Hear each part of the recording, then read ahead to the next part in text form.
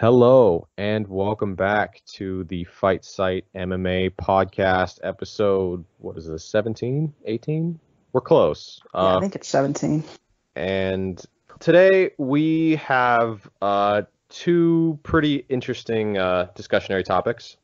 And then for the last third of the segment, we will just try to answer some patron questions about footwork and extended exchanges. I feel like we talk about that every other week that we're together, but you know what? Fuck it, that's what they pay us for. But to start out, we actually have an interesting contest on our hands. Is Dan Hooker a top 5 lightweight? I don't know what he's ranked. Yeah, he's number 5. Okay, well, a top 5 lightweight contest between Dustin Poirier and Dan Hooker. And then we're going to talk about one of the best fights of the year so far, which was Josh Emmett against Shane Burgos, a featherweight contest, which Sherm and I both absolutely loved, even if it bummed us out a little bit. And so we got a lot of interesting material, so I'm actually looking forward to this week. But Sherm, how are you doing, my friend? I'm good. Emmett Burgos, obviously. It was kind of sad, but we'll get to that. But, yeah, I mean, the next week's card is kind of really bad when the co-main event is Mickey Gall, but the main event is at least relevant, and that's something kind of new. Yeah, until you said that, I had forgotten that Mickey Gall was actually a thing at all. Co-main. Gall versus Perry. Boy, yeah, that should be. Well, if Diego Sanchez can knock you out, I feel like Mike Perry should be able to, but whatever. That is not why we're here. Who gives a fuck? I'm gonna kick it to you. Because you have made your opinions about these two men quite well known on the Twitter sphere. What are you feeling on Dustin Poirier versus Dan Hooker? Where are you at? The way that I look at Hooker, and I think it's something that Ryan kind of made it seem less viable than it was that Hooker's kind of a version of Moicano, who's bad at all the Moicano things. He walks around on the outside, he does jabs, and he does outside leg kicks, and his jab is fine. His leg kicks are kind of like one note. His outside footwork isn't really anything special. So you've kind of just got a guy who's like pretty disciplined when he gets his fight. But, Poirier is not the kind to allow that kind of fight to happen. He's the best combination puncher in MMA, arguably, when he's not facing Khabib Nurmagomedov. He's a very good distance coverer. And I think the kicking game is going to be pretty rough for Hooker, considering how much of it is the calf kick from like the close stance. So it seems like a pretty open and shut fight. I'm just pretty worried about where Poirier is standing right now. And I think that's something that people can overlook a little bit because, Khabib is one he was expected to lose. But the run he was on before Khabib is pretty concerning in terms of where I expect him to be after it. Yeah. I was kind of mostly in the same boat with this, like watching tape, and I've had plenty of complaints about Dan Hooker to this point. I mean, from where I'm sitting, it really looks like Dan Hooker wants to be Israel Adesanya without any of the same kind of depth or smarts that makes Adesanya great. I actually had this conversation with Adel Burchich on Twitter yesterday, where he argued that Dan Hooker is a fighter who looks like he's learned a lot by watching. I think that's pretty accurate. That he's, and that's why, in the sense that I compared him to Adesanya because they're training partners. He looks like a fighter who's been watching a lot of Adesanya and sparring with him, and so he's internalized a lot of the same things that Izzy does, but it doesn't have nearly the same depth or the same understanding or application that Adesanya does. And so, in general, Hooker makes use of only a couple weapons. He's got the calf kick. He's a decent kicker. Defensively, he really likes to resort to his long guard and his frames. I think he's a guy, he's a big, long featherweight who's, largely insulated by his reach.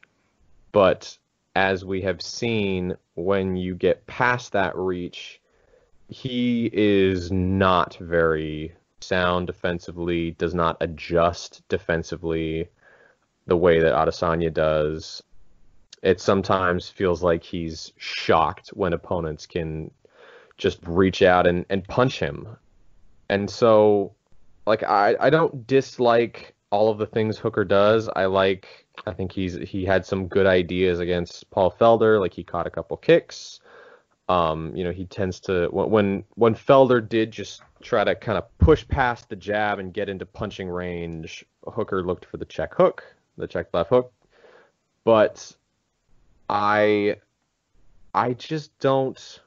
I just don't think his game works quite as well as he wants it to. He doesn't have the same kind. He doesn't have the same kicking game as Adesanya, which is a big thing. So if he is just caught on the outside, he tends to just sort of be pecking with the calf kicks. He doesn't have the same footwork or the same defensive options or adaptability that Adesanya does. He's a strange one, and he's also notably. He is the last person that Edson Barboza beat, or like he's finished, and got absolutely shredded to pieces in mid-range against Barboza because he didn't have the sense to pressure, and by the time he decided to pressure, he wasn't sound enough at it, and it was too late. He'd absorbed too much damage from kicking range at that point.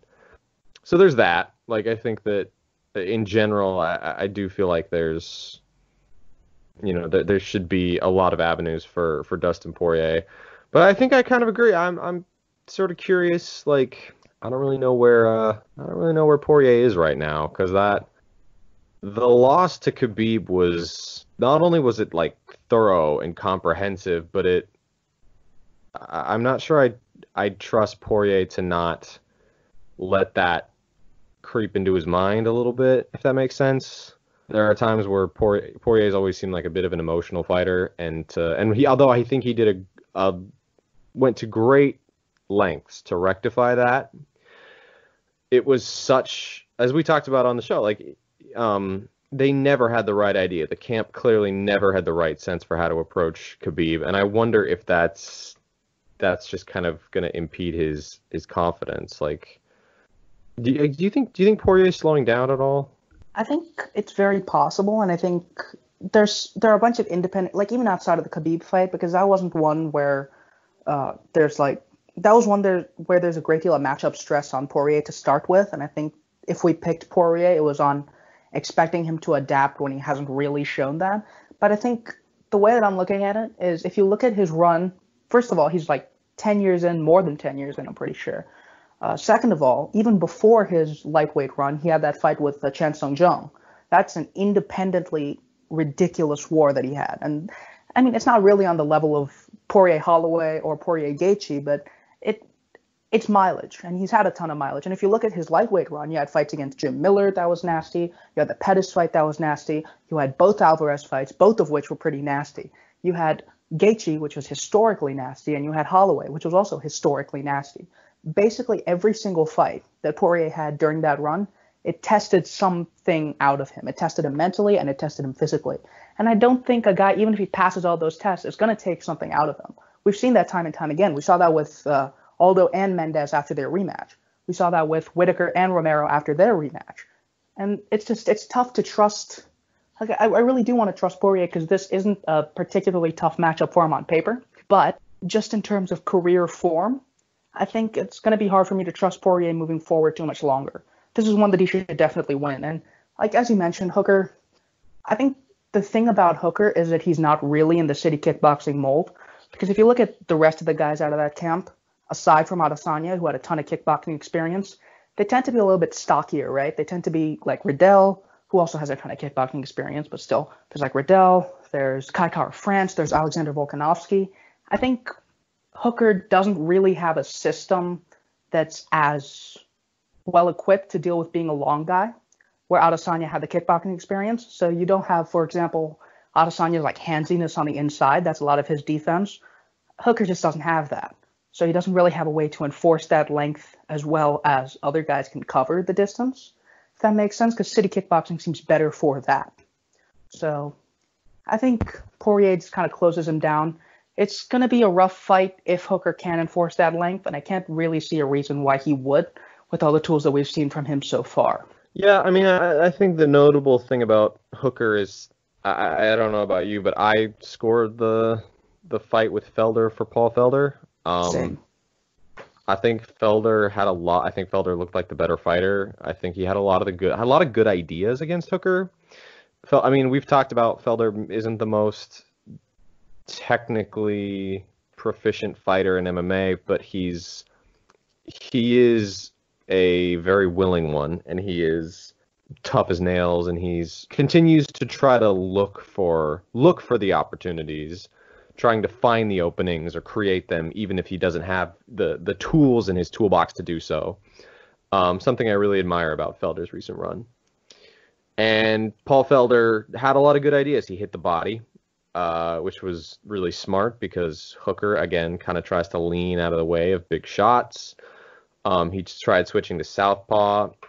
Hooker sometimes tries to smother his opponent's punches, so he would sort of crash the pocket, off of Felder's combinations, and Felder's concession was the uppercut.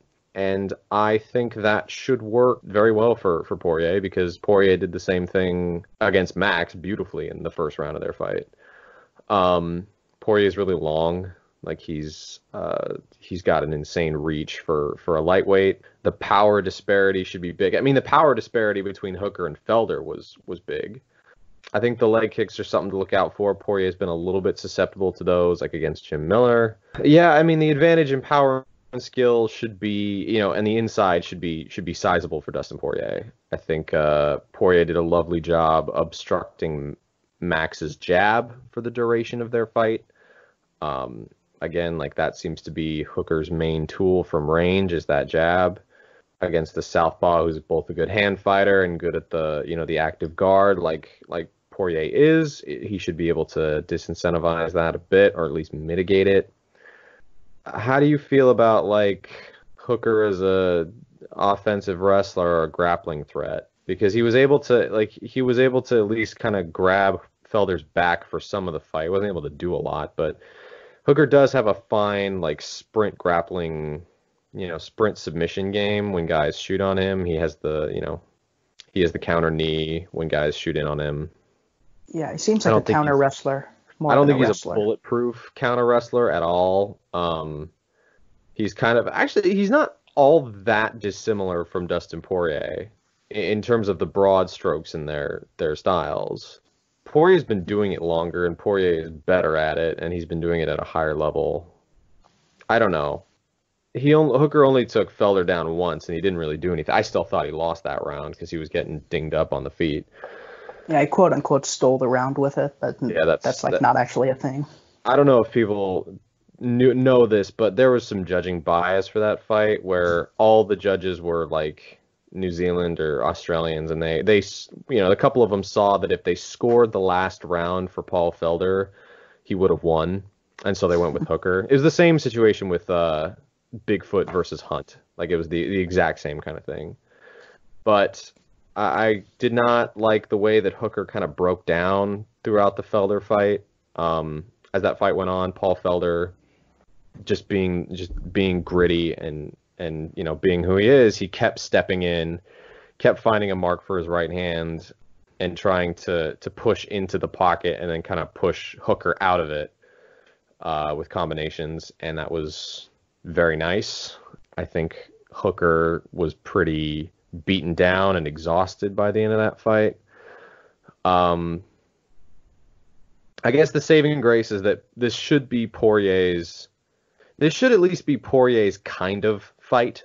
You know what I mean? Like, part of the reason that Khabib fight went so catastrophically bad for him was because, let's face it, the last time he fought an opponent who was trying to do what Khabib did, it was, I mean, shit, Danny Castillo.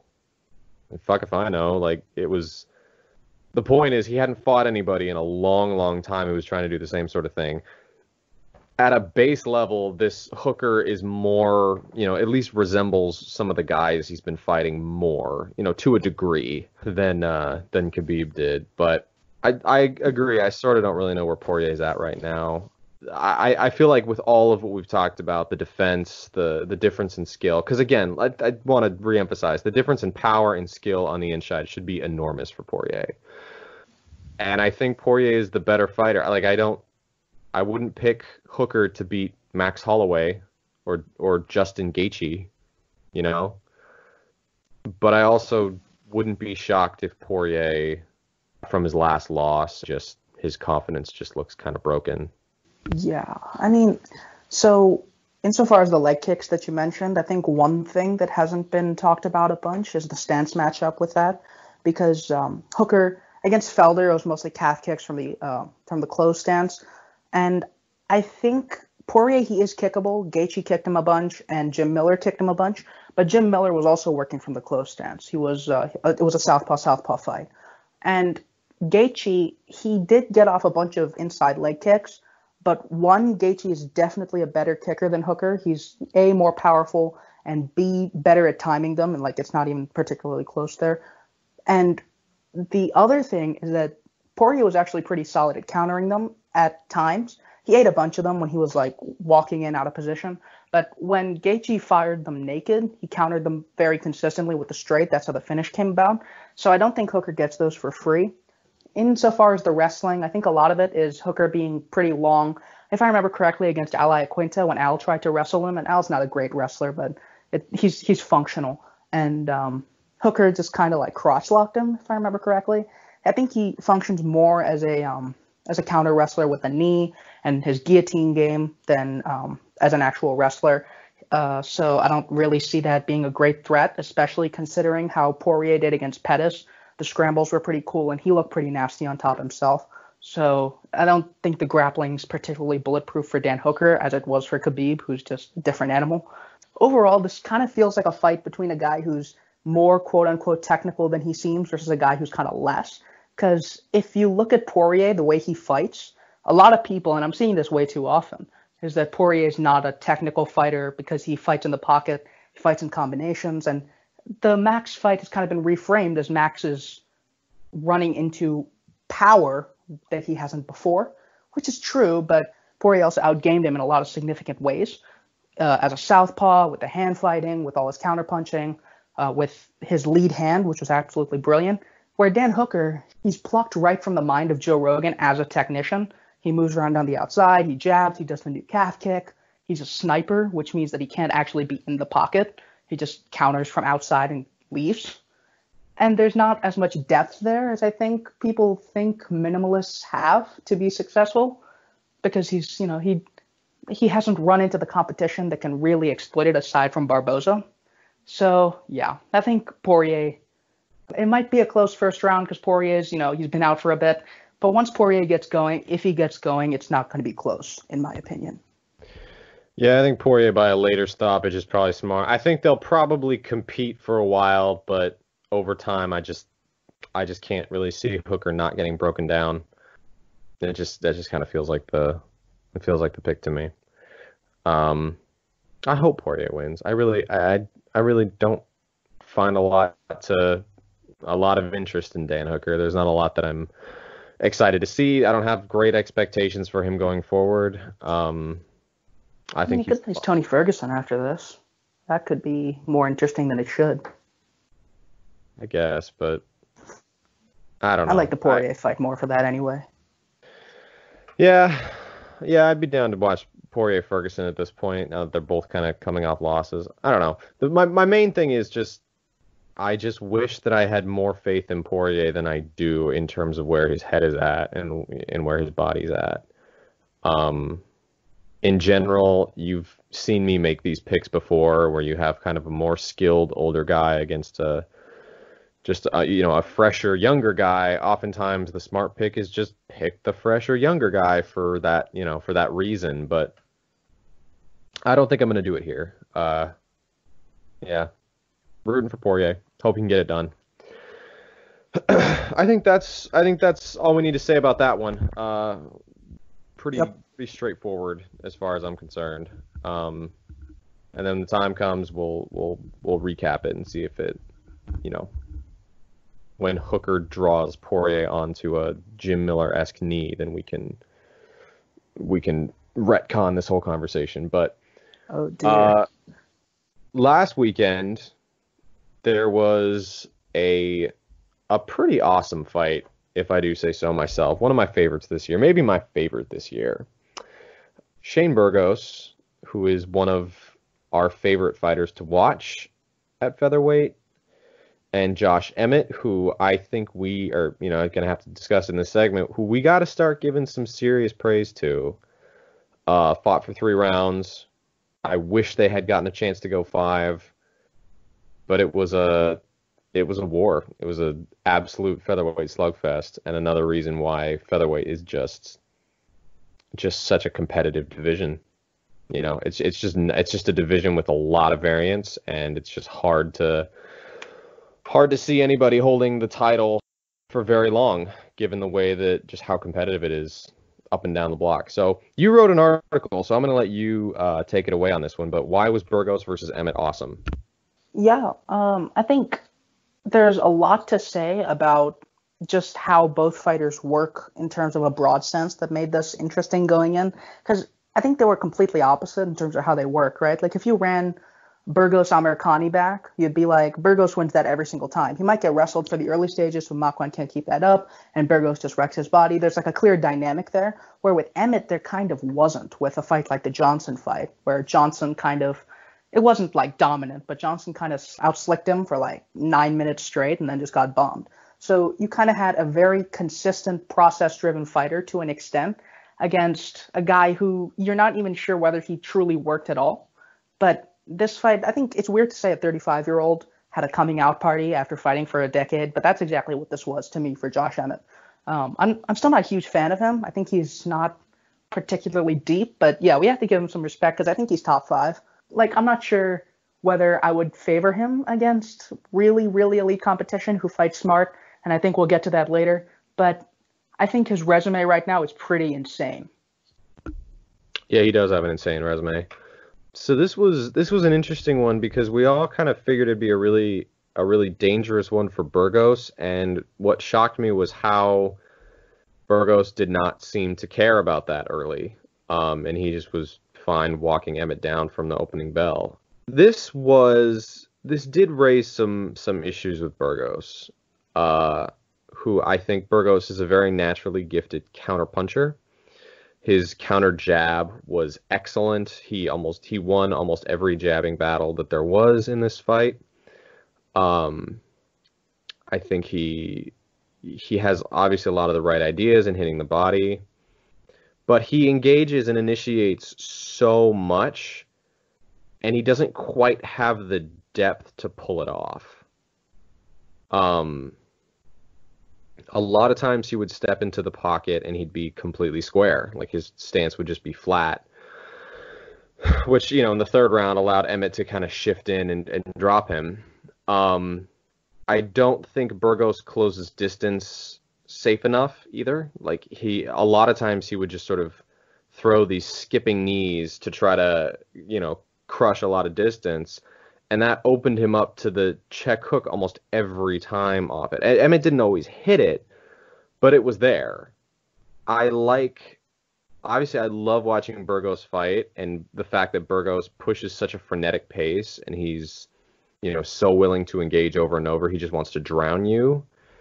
But I think he has a little bit of the same problem that Max Holloway does, except more so because he doesn't even have the same discipline and attention as Max does, and he clearly doesn't have the same chin. So Max can get away with messier exchanges more than Burgos can. Yeah, I mean, that makes sense to me. I think one thing about the fight was that Burgos, when he covered distance with the jab, it actually worked out pretty well, because the way that worked was Burgos, he obviously had a huge reach advantage in this fight, and when Burgos flicked out the jab, Emmett would sometimes try to counter. He often didn't. Emmett didn't have consistent answers to the jab, but when Emmett tried to counter, he just had to cover so much distance, right? So Burgos, by the time he could leap forward and try to cross counter, he couldn't hit simultaneous counters. He had to hit it on the wind back. So when Emmett tried to come back, he could just guard easily. He could do the little head roll thing. It's so slick. I love it so much. It's a bit unsafe, but I love it. And he even shoulder rolled one. And I think that it was safe. And the other thing was when he threw his rear hand naked, right? He got hit with big counters and stuff. But when he got Emmett reacting with the jab and then threw the right hand, it worked pretty much like it was only near the end of round 2 that he did it, but it worked pretty consistently. He was able to turn it into like little uppercut openings that he did against Cub Swanson. It was very, very slick. But the problem is that I think Burgos knows that guys just want to swing at him when he walks forward. And it works, but he's just not always aware enough to defend those. He's offensively focused. So I think he could do with a safer game, especially since his kicking game is it's genuinely great, but he just doesn't want to, and it's weird. Yeah, that's the thing with Shane Burgos. I think it was Tommy Elliott who pointed it out in our chat that like it feels like every Shane Burgos fight we just get to see all of Shane Burgos. And that's part of the problem. Is that if you want to be an elite fighter, especially in a division like featherweight, you need to not show every part of yourself in every fight. You need to be able to change speeds. You need to be able to kind of play in different gears. You know what I mean? I thought that a lot of Burgos's individual tactical things were incredible in this fight. I loved his inside leg kick counters to a guy who transfers so much weight onto massive hooks, and a guy who's willing to shift to get into range, like leg kick counters. You should be doing those all day. He quickly fucked up Emmett's legs with it. Like I said, I mentioned the jab earlier. I think that Burgos was maybe a little discouraged to go into the body because Emmett was so short.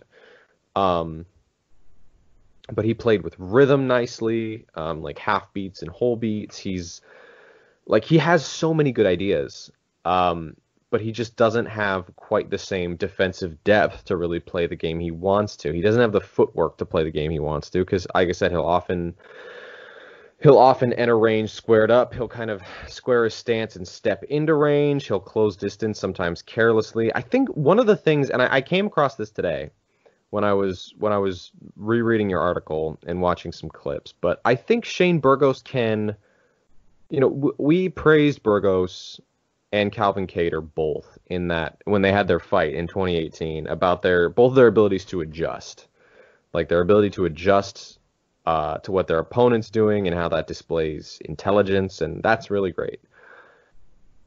Problem is, I think they each have their own problems in their own way, but Burgos can adjust his offense to limit an opponent, but he's not defensively deep enough to adjust his defense with any real consistency.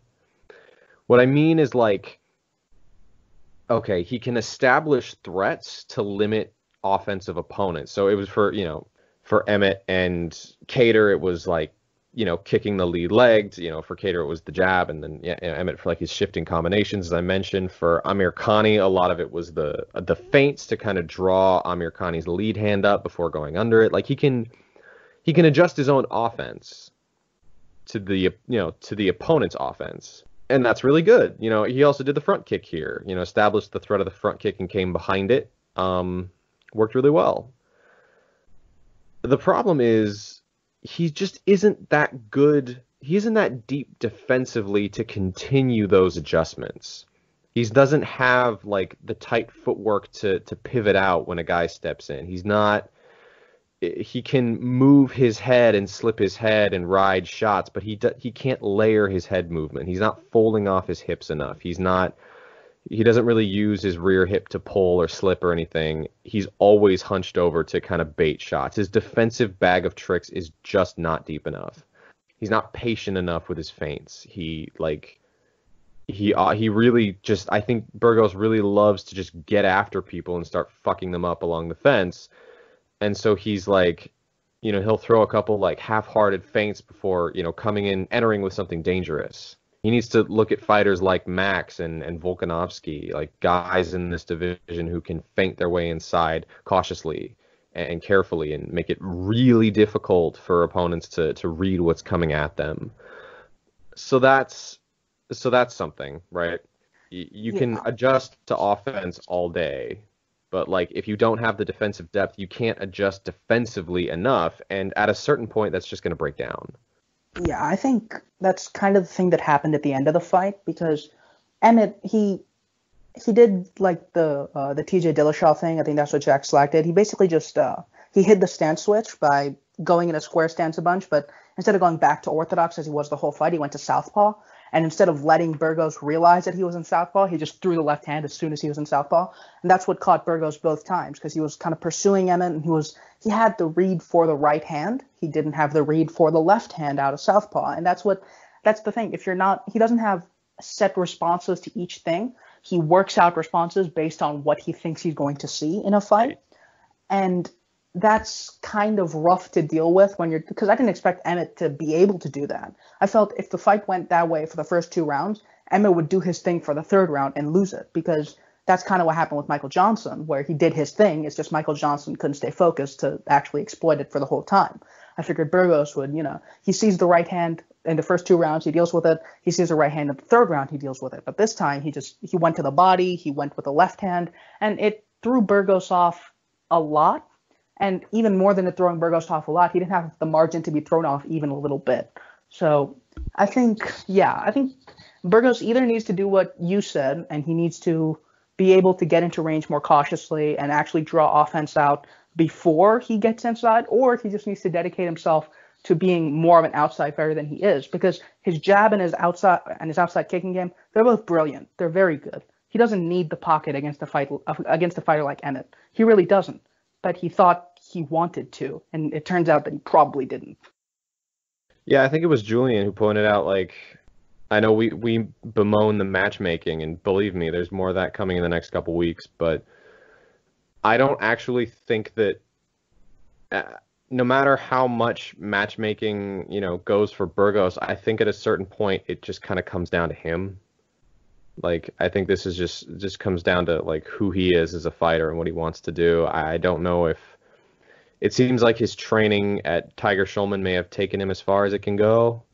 And I'm being pretty critical on Burgos, but like, I have to, like, I'm conceding he definitely won the first 2 rounds of this fight, and he did some awesome stuff. It's just that I can see the great fighter that Burgos could be. I can see it, and you can too. But I don't know if he's gonna get there. Like, I don't know if it's gonna, like, when this is gonna kind of be beaten out of him, and if it is, if he's gonna have anything left to go forward by then. So, but anyway, we talked a lot about Shane Burgos, but I think we needed to spend some time on Josh Emmett, because what did Josh Emmett do that was impressive? Because I like I said, I walked away with a higher opinion of Josh Emmett, and I did not expect to.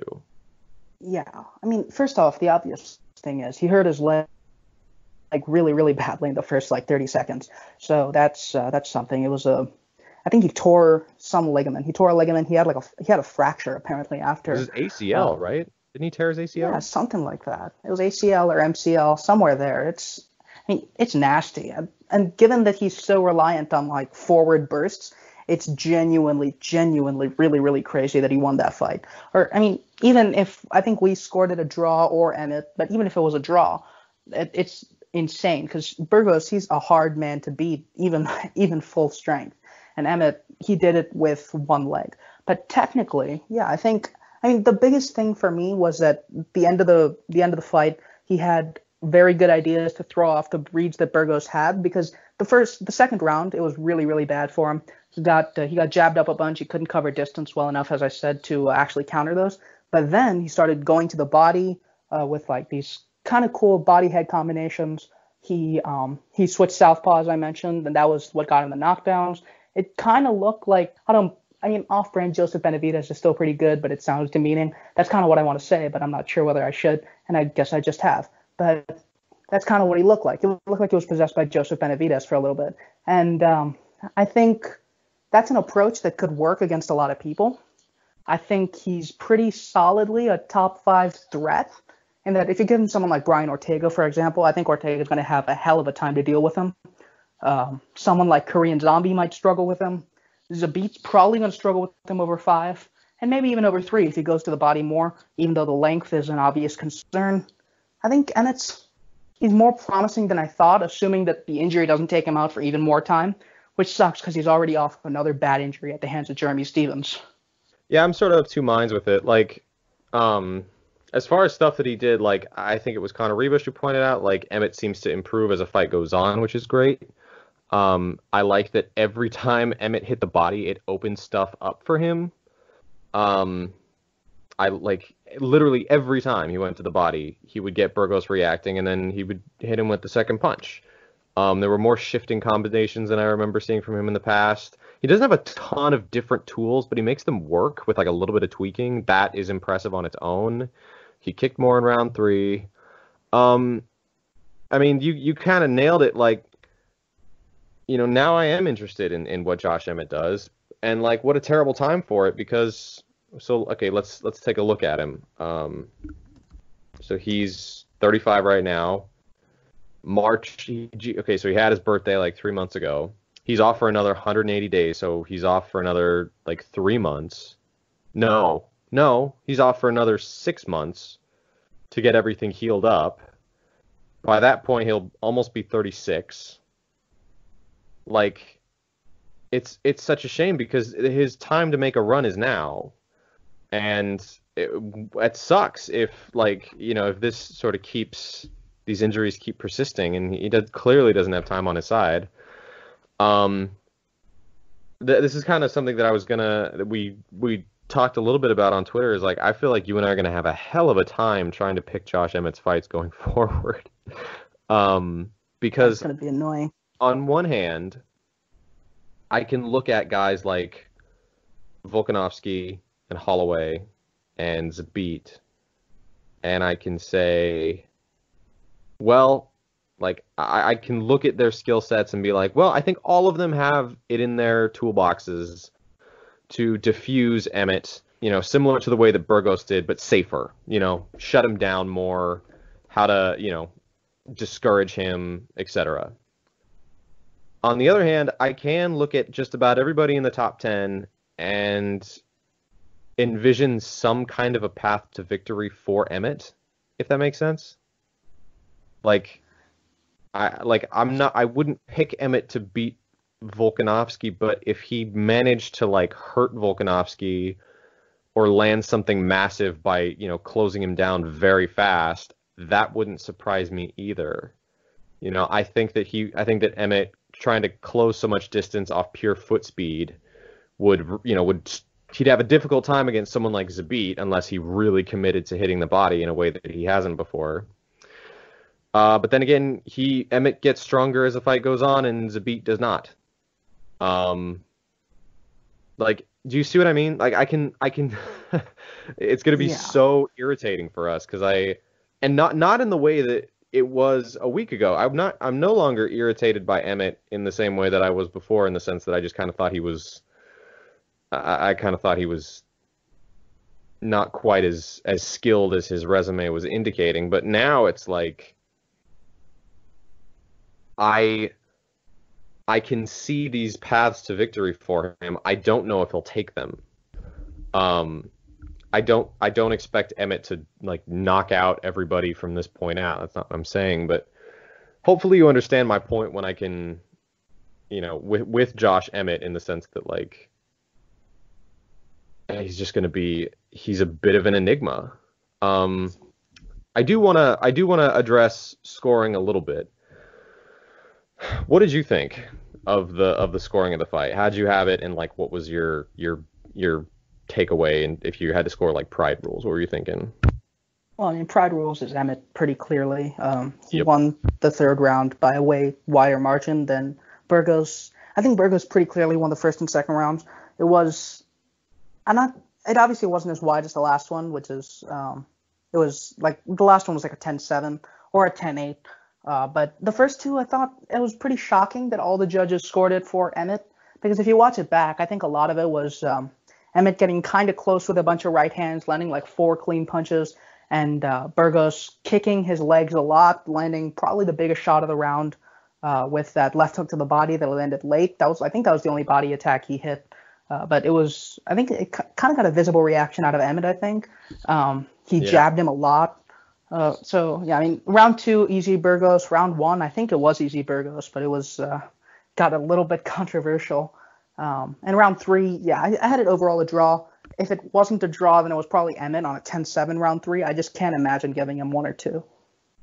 Yeah, I think I mostly agree. Like, I mean, all of them were, in moments, all of them were competitive in one way or another. On rewatch, I did not think that Emmett actually landed as much as I remembered in round 1.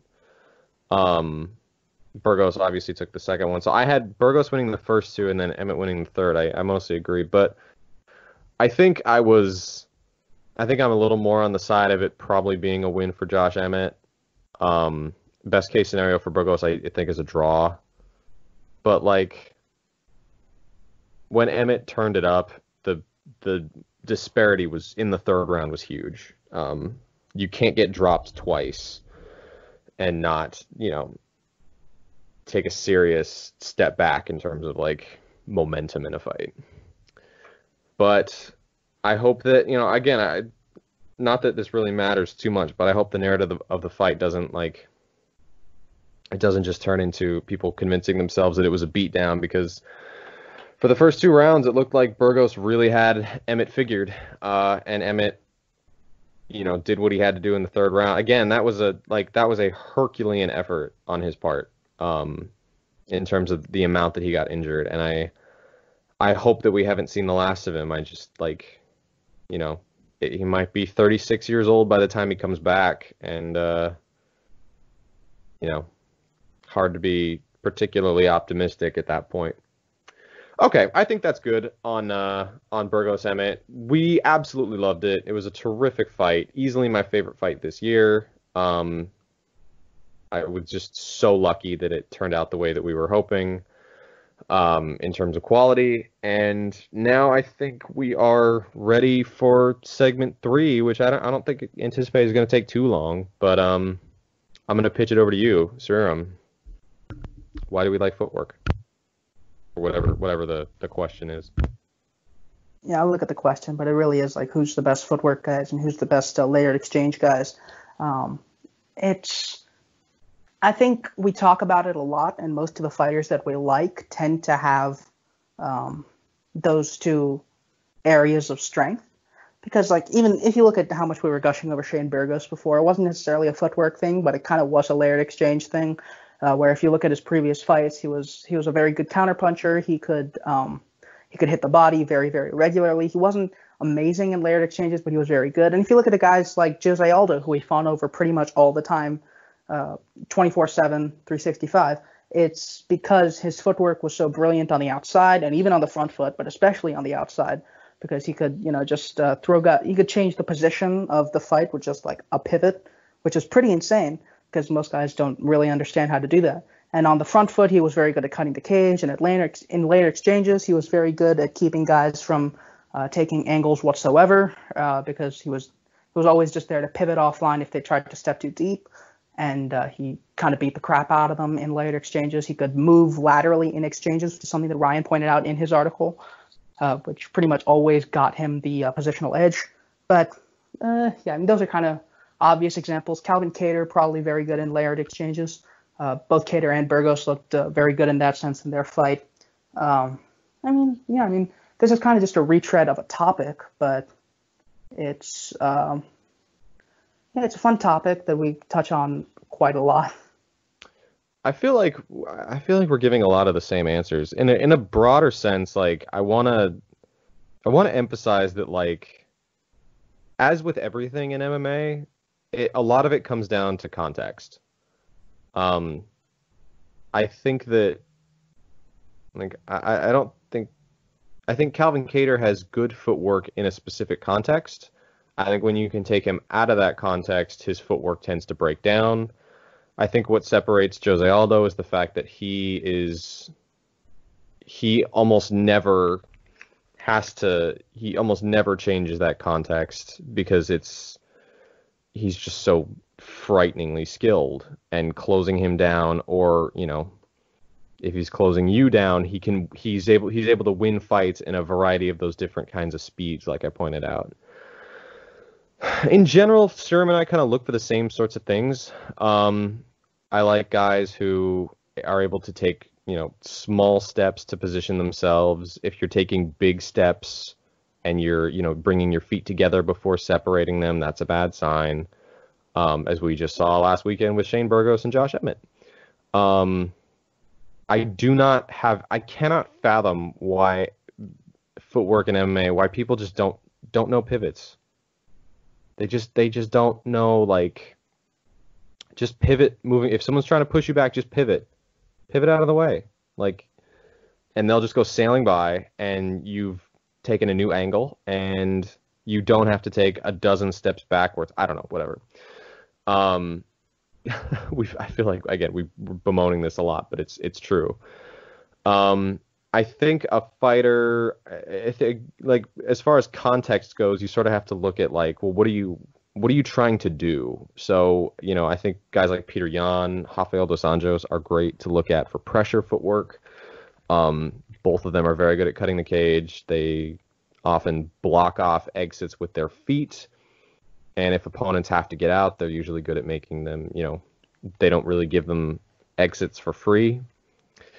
I think off the back foot, yeah, you kind of mentioned a couple of the big names. I think Eddie Alvarez is a unique fighter in the sense that his footwork against pressure fighters and his cage craft, especially in confined space, is quite brilliant. I know pressure fighters have historically had a hell of a time trying to close him down, but Eddie Alvarez is also miserable when he has to close people down in open space. Like, guys like, and that's kind of the interesting thing, is you can look at fighters, like when people argue that footwork is an issue, you sort of have to think a little bit further. So when we say that Anthony Pettis has, had poor footwork in comparison to Rafael dos Anjos, which I'm sure Surim and I both agree with that assessment. It's true. Yeah. But that doesn't mean that, like, the only problem with Pettis' footwork is that he's averse to pressure. We saw against Max Holloway that Anthony Pettis is also not very good when he's forced to close people down or when he's forced to pressure. That also can frustrate people in a way that you may not expect. It was like the same reason JDS had such a hell of a time trying to track down Overeem. I think that the best footwork tends to be there tends to be a lot of utility in a lot of different aspects of it. I think city kickboxing, ironically, with the exception of Dan Hooker, tends to be quite a good example of that. I think Volkanovski and Riddell, Adesanya all have very good footwork in that sense. A fighter like Robert Whittaker has nice footwork in the sense that he's almost always taking an angle, and he's able to take angles on entries when he kind of leads with those karate blitzes. I think his actual exits are sometimes a little bit narrow. And that's part of the reason he got caught against Romero in their second fight, is like he kind of thinks he has more of an exit, and instead of, taking a pivot, he kind of turns his whole body and is forced to reset when it gets to, like, an exchange gets 2 or 3, punches deep. So, like, the big thing to look out for is it's just context. Like, context really does matter. If you're, like, going forward, if you're going backward, if you're in neutral space, if you're trying to take angles on your opponent, if you're trying to limit their ability to take angles on you. So, guys who are able to mirror the moves of their opponent. Edward Vartanyan's really good at that. If you can mirror an opponent's movements, that means that they're going to have a very difficult time, like, flanking you or getting past your shoulder, taking angles on you. Aldo is also exceptional at that. Yeah. Does that sound right? Yeah, I mean, that's kind of all there is, I think. Yeah, again, I feel like it's kind of weird it's hard to talk about footwork without, like, writing an article about it. I think you and I can definitely point it out when we're writing articles and, creating GIFs. When we're just talking about it, it's hard to give specific examples without sounding just too, esoteric. Yeah, it's like not specific enough. I mean, yeah, the reason that I actually wrote about Ismagulov was that he pivoted like once in the Whoa, Moises he fight. did a It's like you pivot? never see this. That's crazy, dude. Fighters never So do that in MMA. Literally, they, every time I see a fighter pivot in MMA, I'm like stunned. I'm like, wow, look at that. They know how to do like a day one boxing thing. That's great. Good for them. I'm serious. It's like it is legitimately that rare. It's obscene. Um, the okay, here's a rule of thumb. If a guy throws a combination and the opponent skitters all the way back to the fence, like they cover half of the octagon, they're doing something wrong. it's the Vitor Wanderlei. If they have to turn their back and run from you because they're in confined space, stop. Look at yourself.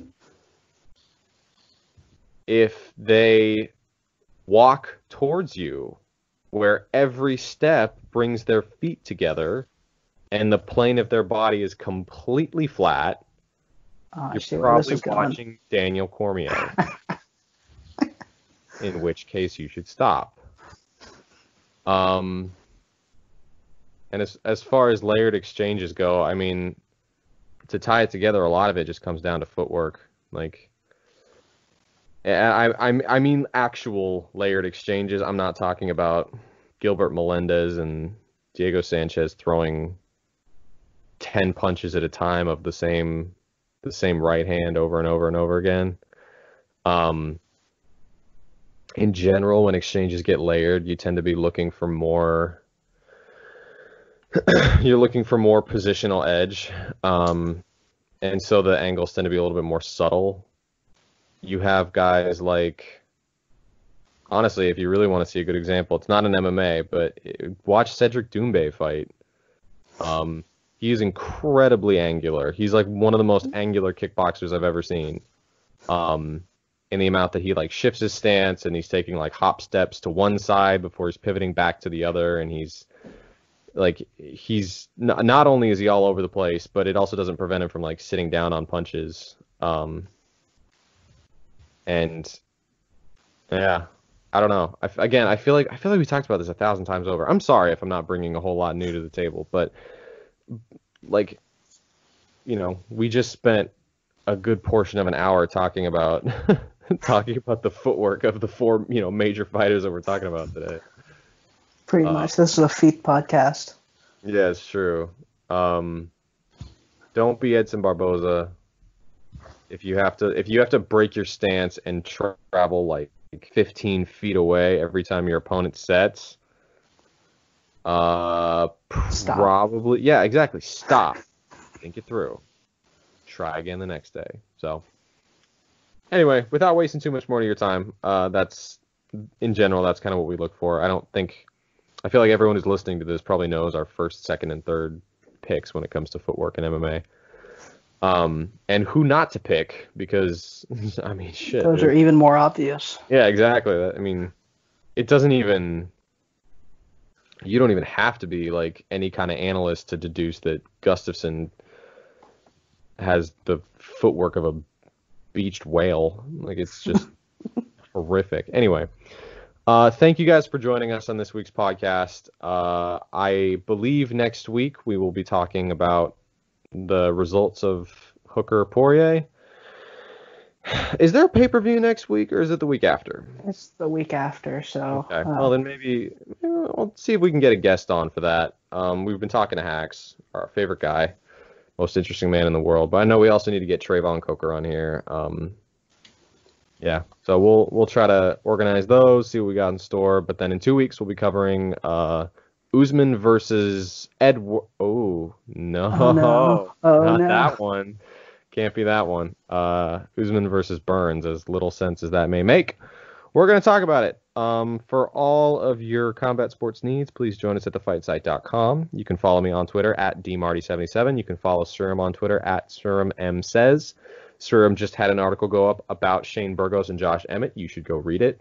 Myself, I am working on a Glory welterweight roundup article where I'm sort of talking about a lot of kickboxing's best welterweights at the moment.